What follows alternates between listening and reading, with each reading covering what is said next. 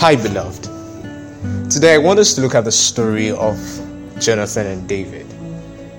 Many of us, probably all of us, are aware of the beautiful relationship that David and Jonathan had in the Bible. Jonathan was not just a friend, he was like a brother. He was willing to give all that he had for David. And I believe that David was willing to do the same too if whenever he had the opportunity, or if he had the opportunity to. This relationship was built on mutual trust, on love, on understanding, on also contentment. Now, many of us, or many believers, like to be the David. So if I were to make a prayer right now that may you find a Jonathan who will be willing to give up his privileges for you in the journey of destiny or in purpose. Probably everyone would say amen, on the top of their voices. But if I were to make the prayer, may you be a Jonathan to a David who will be willing to give up his privileges, our privileges, for the sake of a friend. And there will be a longer pause before any amen comes. That's if there's any. Now, why is that? Why is it that people want to be David who, went through all he had to go through, but finally sat on the throne and became king? One of the most successful kings in the history of the Israelites in that time. And he became the man who God said was the apple of his eye. Why do many people want to be the David who ascends to the throne but are unwilling to be the Jonathan who gave up the throne? Would we say that Jonathan's act or sacrifice was really a sacrifice, or it was something he had no choice to do? But I think it was a sacrifice, because he could have stood with his father and fought against David for what was biologically rightfully his. He was supposed to be the next king after his father died.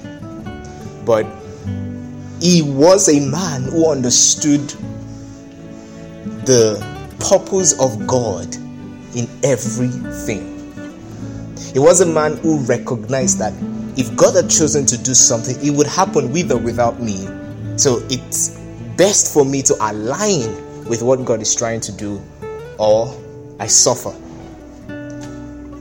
Now, let's bring it to us today. Like I said, not many of us are willing to be Jonathans. And I know it's a hard thing to do. It's hard to sacrifice your privileges, the advantages you have for someone else to have it.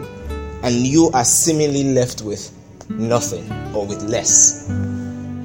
But sometimes, and many times, this is the purpose of God.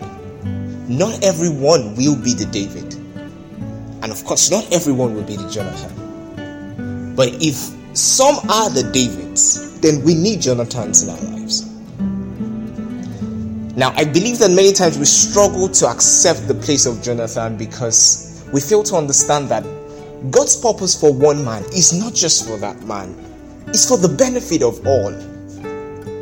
So imagine if David didn't become king and Jonathan became king. Well, Jonathan seemed like a man who had a good heart, who was loving and would care for the people of Israel.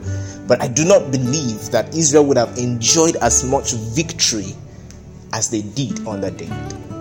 I do not believe that Israel would have experienced the kind of prosperity they experienced when Solomon came in, because there would have been no Solomon as king if David wasn't king.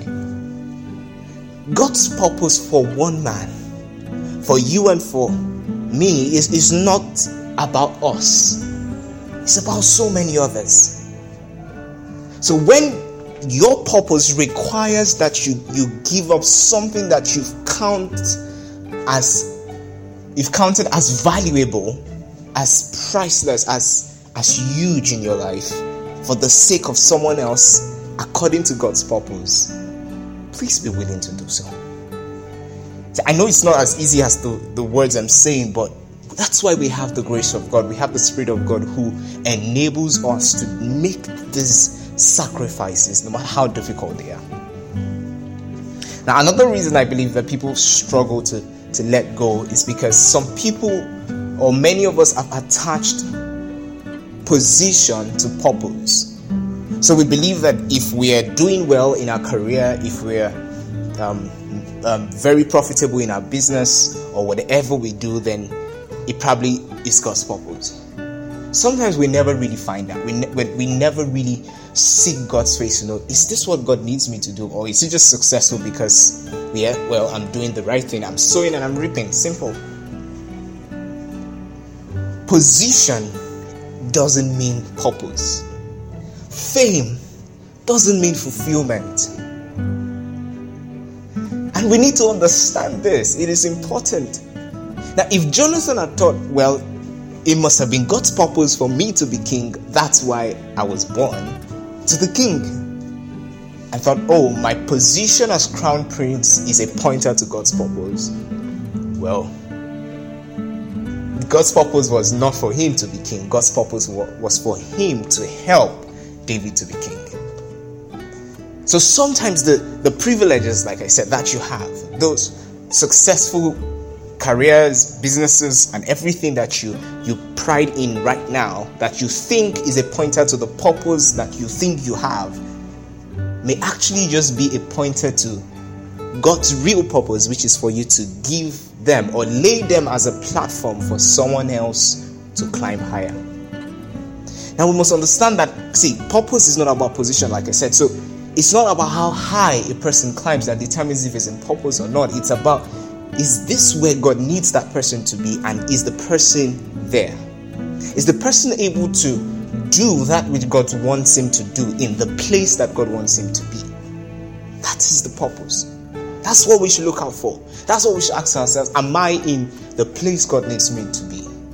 Whether it seems like the high place according to the standards of men, or a low place according to the standards of men, the most important place is where God wants us to be. When we have this understanding through the help of the Holy Spirit, it makes it a little easier for us to be able to cede those positions to the people that God has called to be there. Sometimes we are just caretakers, and God will come with the person who needs to fill that role. And we don't need to be jealous, because God has our own place for us, and it is always satisfying and fulfilling at the end. So please, I plead with you today. Look out in your life and try to be sensitive. Is God calling you to make a significant sacrifice for someone in your life?